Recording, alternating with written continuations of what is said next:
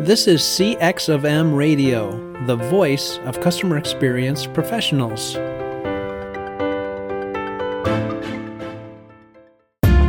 Welcome to another episode of Press 1 for Nick. Your host, Nick Glimsdahl, is the Director of Contact Center Solutions at VDS. Through conversations with customer service and customer experience leaders, Nick and his guests exchange insightful stories, best practices, and invaluable lessons they have learned along the way. LinkedIn presents. Welcome to the Press 1 for Nick podcast. My name's Nick Glimsdahl, and my guest this week is Julian Treasure. Julian is an author and international speaker on sound, speaking, and listening. His 5 TED Talks have been viewed an estimated 120 million times, including one in the top 10 TED Talks of all time. Julian is the founder of the Sound Agency, which has been proving that good sound is good business worldwide since 2003. Julian, welcome to the Press 1 for Nick podcast. Thank you, Nick. Pleasure to be here. One question I ask every single guest is, what's one thing people might not know about you? Yeah, I don't think many people would know that back in 1988, I appeared on the UK's top TV talent show. Back in those days, it was called New Faces, playing in a comedy cabaret band in a blonde curly wig, lying down. I've been playing drums pretty much all my life, and that happened to be the band I was in at the time. And we had one number which made a pun of the idea of getting on down, and ended up with the band all lying on their backs. And yeah, we did well, actually. We got through the heat to the final, which was viewed, I think the viewing figures were 18 million people, but it was back in the days when television was kind of a social event. You couldn't time shift. You watched it live or you missed it.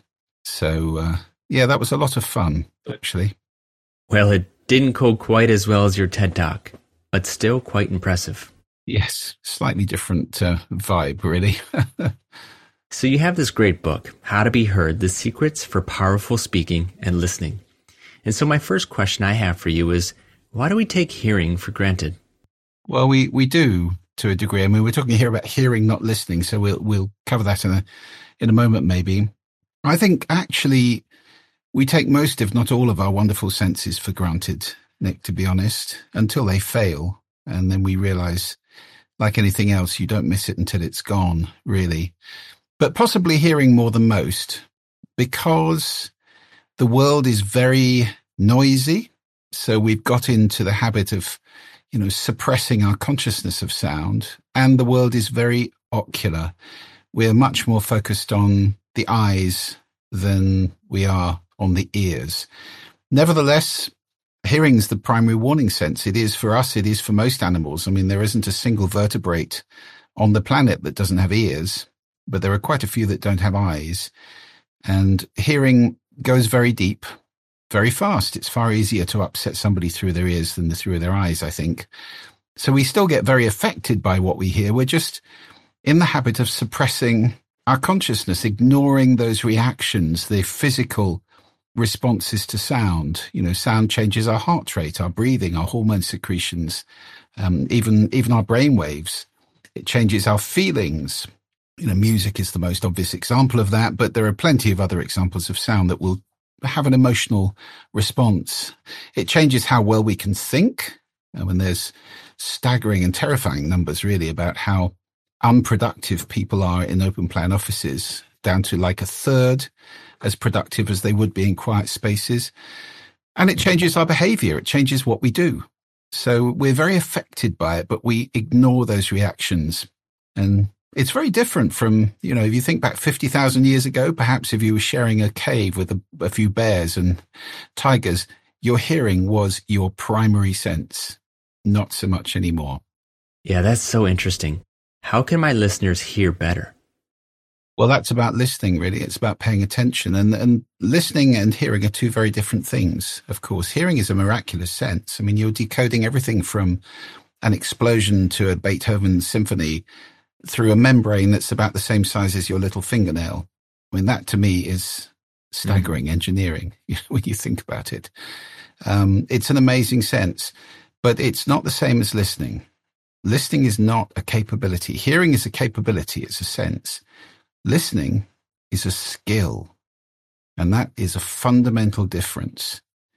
And it's something that most people are not aware of. We conflate those two things. We think listening is a capability, so we don't have to do anything. It's just passive. It's not. Listening is an active skill, something that you can master, something you can practice, something that some people are good at and some people are not. It may be that some people are better listeners naturally than others, but it is, just like any skill in life, it's something you can practice and master. So how can you do that? How can you practice the skill of listening? Well, the first thing, the door to go through is the one that I've just taken everybody through who's listening to this, which is to realize that listening is a skill, that it is an act, it's work, it's something you do consciously, not unconsciously. So the moment you shine the light of consciousness on anything, you can change it. And before that, there's no changing anything. With listening, absolutely, it's about being conscious that you're doing something. Then understanding that, I talk about the 4 C's of listening in the book. It also requires commitment, because it takes time and energy. So Scott Peck said you cannot truly listen to another human being and do anything else at the same time. I agree with that. I wonder, dear listener who's listening to this, when's the last time you put everything down and gave somebody the great gift of 100% of your attention in this always-on, multitasking, multifunctioning world that we live in? It's very rare that we do that. We're always doing something. Oh, I am listening to you. No, you're sending a text. That's not the same thing. Partial listening has become kind of what we do. It's a great gift. Maybe try that after this podcast. Go and give somebody 100% of your attention. And you'll probably get the response, "What are you doing?" Because they're not used to it. It's kind of, somebody's really listening to me. We're so used to being partially ignored. They might be thinking, why are you giving me so much attention? Is it all about increasing your consciousness?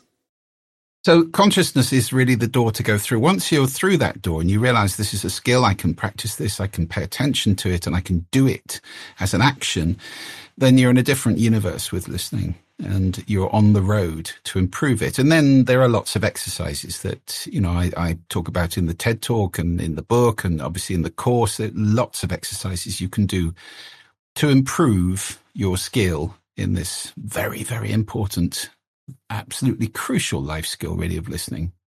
Another crucial topic you discuss in your book is inner listening. So how does that play a role in our relationship with ourselves? Yeah, in the book, I distinguish 3 kinds of listening, actually. Outer listening, which is listening to sound. It's what we normally think of as listening. And then there's created listening, which is a listening for yourself that you create. And you always speak into a listening. That's a very important thing to realize if you're speaking, that not everybody listens like you do. We listen through a set of filters, and your actions in life create a listening for you. And you speak into that listening a great deal of the time. And other people bring their own filters and the path they've come from to the conversation. So it's very important to ask yourself the question, what's the listening I'm speaking into?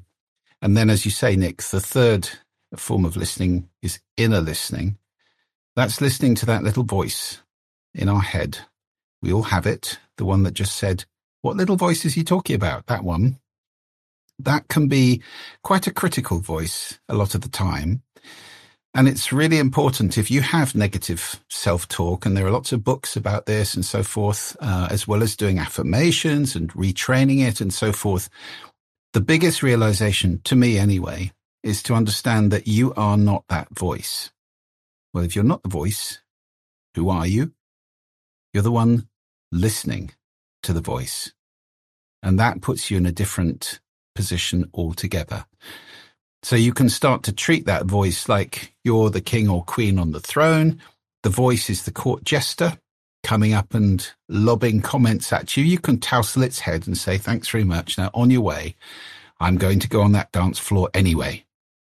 Normally the voice is, it might be a fragment of your identity. It might be something that's been damaged or a wound from the past. Don't you dare put your hand up. Don't say anything. That kind of often stopping us from doing things. or you idiot, the very critical. Maybe we had a critical parent and we're used to that kind of response and we internalize it. So if the moment you realize you're not the voice, you're the one listening, puts you in a position of power that you can ignore it if you wish to. It's not necessarily true. How does it make people feel when they realize that they're no longer that voice? Well, hopefully powerful, because you're the king or queen and the voice is just a jester. I mean, it's only saying stuff, and words aren't necessarily true. You don't have to believe it. It's not all of you. It's not really you talking. It's the thing to realize. It's probably your ego talking if you want to get sort of psychoanalytical about it. So it's a much more powerful place to be. You're not a victim anymore. You're up on the throne. The voice is down there, and you can make choices about whether you want to take on board what it says or not. I tell you what, one thing that I found very useful over the years, which I got from playing various sports really, was instead of the voice going, "You idiot, you've done that again," which can be quite destructive, and it creates anger and self-loathing and all sorts of negative emotions. A much more useful response internally is to train yourself to say, "That's interesting. That's interesting. Why did I mess that up?" And then there's a process where you can start to learn and maybe do it differently next time. "That's interesting. Why did I just have a shouting match with that person? That's interesting. Why did that person not respond well to me?" So the moment we do that, instead of "you idiot, you're useless," it's a much more productive inquiry. Yeah, this is so impactful on the power of listening. Can you retrain your inner voice? In a competitive market, does your customer service stand out from the crowd? One way to offer a better experience is by moving your contact center to the cloud. But with so many options to choose from, how do you know which solution is the best for both your business and your customers? That's where VDS comes in and guides you to the best solution. They understand your clients' pain points, business outcomes, and goals. Then VDS designs, implements, supports, and provides 24/7 managed services. From start to finish, VDS is committed to finding the best solutions for your clients' needs. To learn more, go to www.govds.com or find a link in the show notes.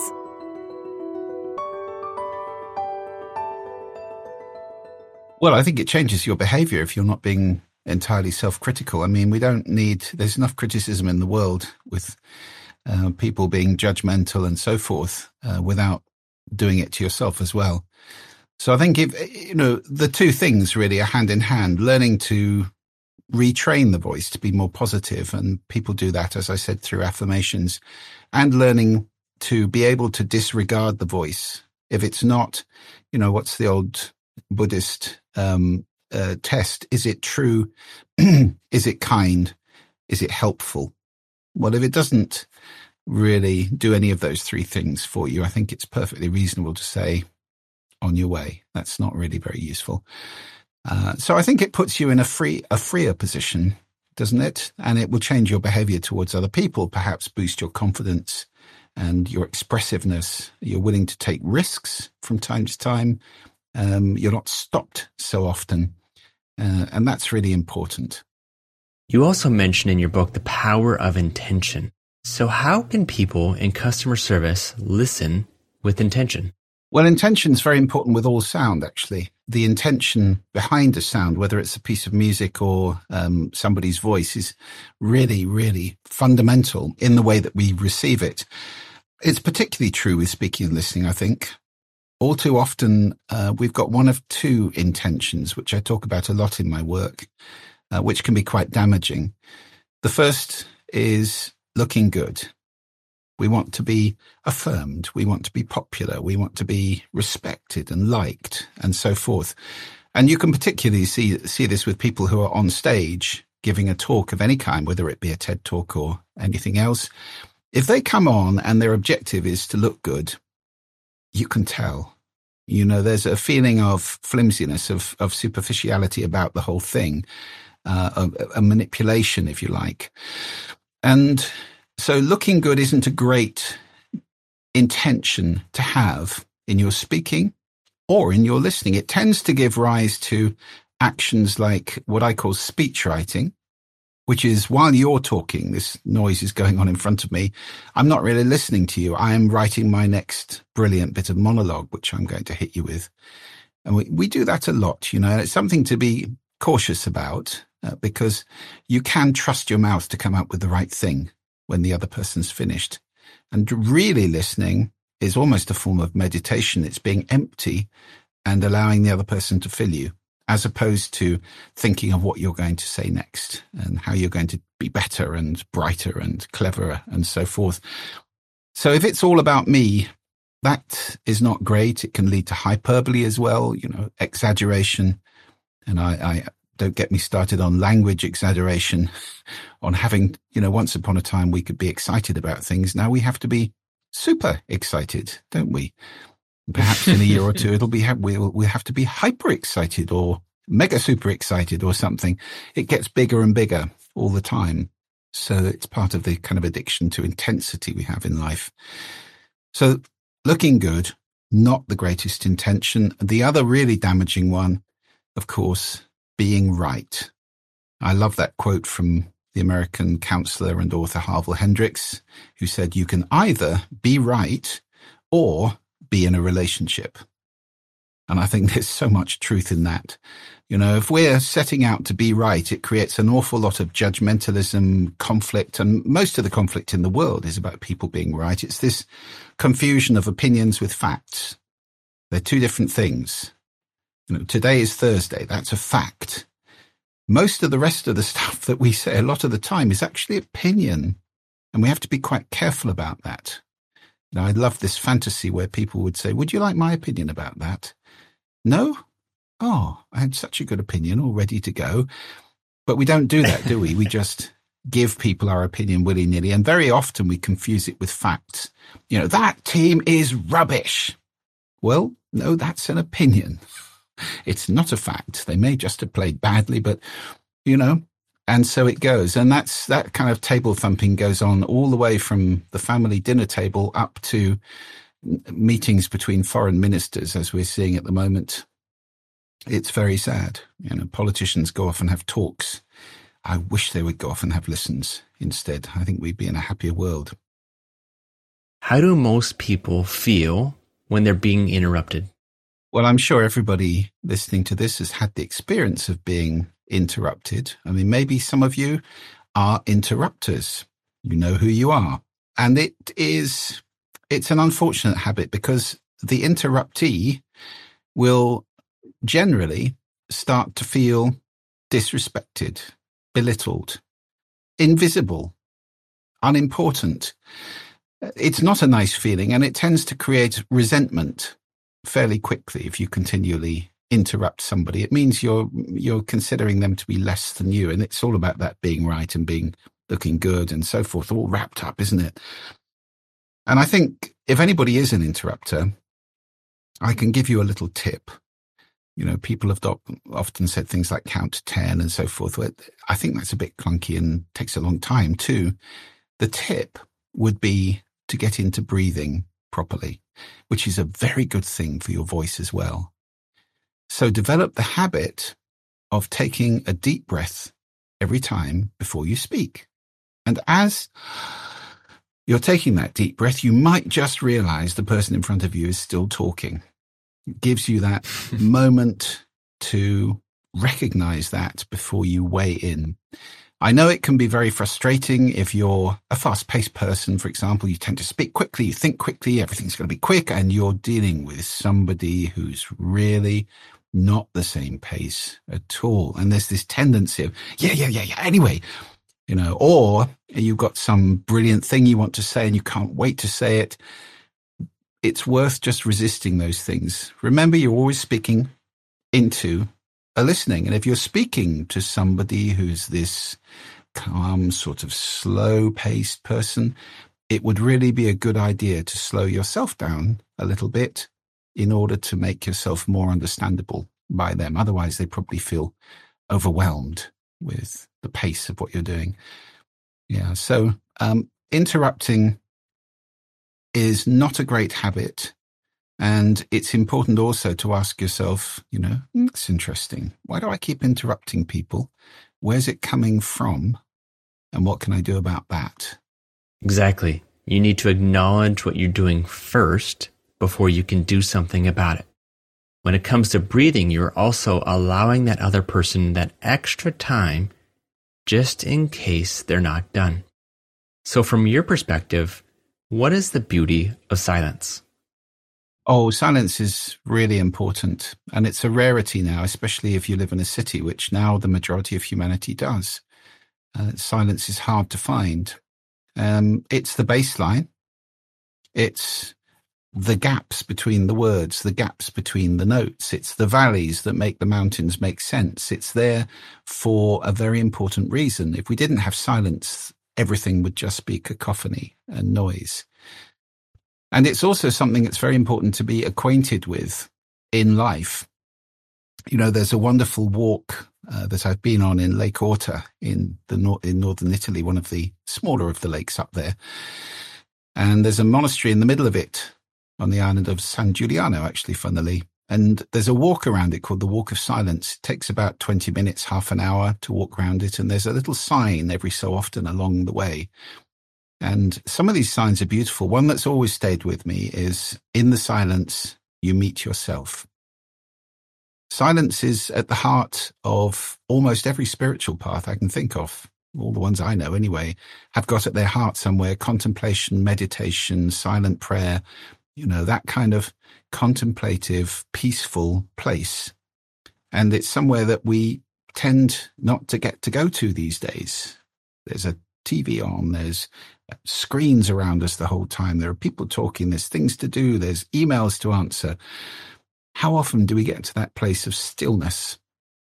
That's where silence is. And that's, if you can develop a practice of encountering silence a few times a day, just for a few minutes, it's really wonderful. It resets your ears, recalibrates them, allows you to listen afresh.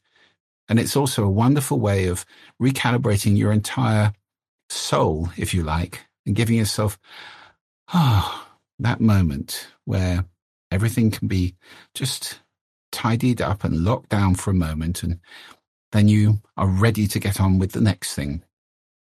So I think silence is absolutely crucial. It is crucial.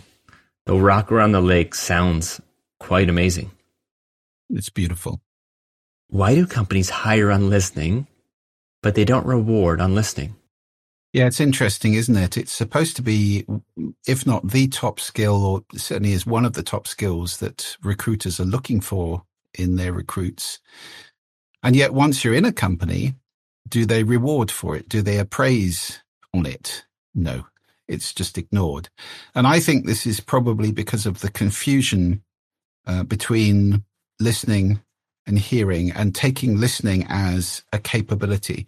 So the idea, I guess, is if you find somebody who's supposedly a good listener, that's box ticked, job done, and just let them get on with the job and everything will be fine, which is really ignoring the fact that listening is a skill. And in most organizations, I believe they should be training on it regularly. They should be appraising, if you've got a 360-degree appraisal, then the question, how good is this person at listening, ought to be in there. And people ought to be rewarded for doing it well, because it is a fundamental skill in business, and particularly, of course, in customer service and support, where you're having conversations with people who may be upset or may need solutions giving to them. What would you say to someone who leads customer service and says, well, that's great, Julian, but how do I score on listening? Well, I think, informal ratings, as I say, a 360 is the best way to do it, because that would be colleagues. It would be maybe ratings given on the phone if you're doing post-phone surveys with people. How well did this person listen to you? That's a reasonably easy way of doing it, and getting a lot of people to rate somebody rather than just a boss sort of ticking a box or doing a test. I mean, there are tests on listening. Obviously, you can do that. Go on the internet. There are plenty of places to go. And there's a very good resource in the International Listening Association. I was very honored to receive a special award from them a couple of years ago. And I think there's a marvelous organization, ILA.org, I think they're on listen.org. I can't remember the actual URL, but if you search for International Listening Organization, they have International Listening Association. They have lots of resources. So there's plenty out there. You can get external coaches to come in, people like me or whoever to come in and train people and give you programs. There are courses like mine out there. So there's a lot of resources to improve listening, and there are ways to rate it. And I do think the best way is probably this whole 360 approach where you're asking people who work for the person, how well does this boss listen to you? The people the person works for, how well does this person listen to instructions and understand them? Everybody, in all directions, it can be appraised. Well, Julian, I've learned so much. I wish we had a full day to unpack this. But the time has come for the last two questions. And the first question is, what book or person has influenced you the most in the past year? And my second question is, if you could leave a note to every single customer service representative and it's going to hit everybody's desk Monday at 8 a.m., what would it say? Well, the first answer is a book by Dr. Sally Augustin called Designology. I interviewed her for the podcast of my company, The Sound Agency, and it was absolutely fascinating. She is an expert in multisensory design. And these days we're thinking about neurodiversity in the workplace.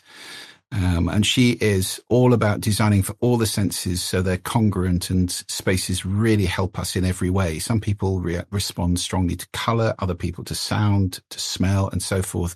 Fascinating book, Designology. It's also about designing your home well. And a note to customer service professionals, I think I'd say always have two intentions. We talked about the importance of intention. Intention number one, obviously, will be to make the customer happy at the end of your interaction with them. Intention number two, which I think is often mislaid in my experience anyway, in dealing with people on the phone, is to discover a way to improve the organization. Is there something in what this person has complained about or their experience that I can take to somebody, and hopefully you're in an organization that's actually responsive to that, and say, here's an idea. We could do this. It's the old joke of, you're the 50th person I've told today there's no demand for this. Are we really listening if that's the way we're working? No. There is a demand and it's just we're ignoring it. Or, many people have made the same comment or criticism or had the same bad experience. Can we fix it rather than simply saying, here's 5,000 air miles or a free this or, a discounted that, and make them happy? Can we fix it so that we improve the whole way we do business? And I think actually that would be, to me, the most fun part of working in customer service is always seeking new ways to improve the whole organization. Surely that's what it's all about. Yeah, I love that. One of my guests also said that a complaint is not just a complaint. It's an opportunity to grow as an organization so that next person doesn't have to complain. So you're saying the exact same thing. So I love that. If one of my listeners is saying, Julian, I want to be a better listening organization, I want to buy your book or I want to find a way to get a hold of you, how do they go about doing that? Well, do pop by my website, juliantreasure.com. And if you're interested in speaking as well, there's quite an interesting free video, which is me and a top US speaker coach dissecting my I think it's number 7 of all time, TED Talk, the one called How to Speak So That People Want to Listen. Why was it so successful? What did I do right? What could have gone better and so forth. So come by the website and there's lots of resources there. Also, I have a course online, which people can do. It's 7.5 hours in 9 chapters. So it's quite in depth, even more in depth possibly than the book, How to Be Heard. Any of those things, I'd be delighted to hear from you as well. My email is on the website, so pop by. And if you've got questions, I'll do my very best to answer them. That is great. To my listeners, give this guy a follow, buy his book, and get a hold of him because he has something to say and he has plenty of listening ability. So, Julian, thank you so much for your time, and best of luck this year. Thank you, Nick. Thanks for having me. It's been a pleasure. Hey, listeners, can you think of one person who would benefit from the information you learned today? If so, please consider sharing this episode with them. And last, if you would like to receive all the quotes and book recommendations from all my guests, you can go to pressonefornick.com/podcast. Thank you for listening to this episode of Press One for Nick. If you enjoyed the podcast, please subscribe and share. Until next time, focus on your customers. Thanks for joining us for this session of CX of M Radio. Be sure to rate, review, and subscribe to the show, and visit cxofm.org for more resources.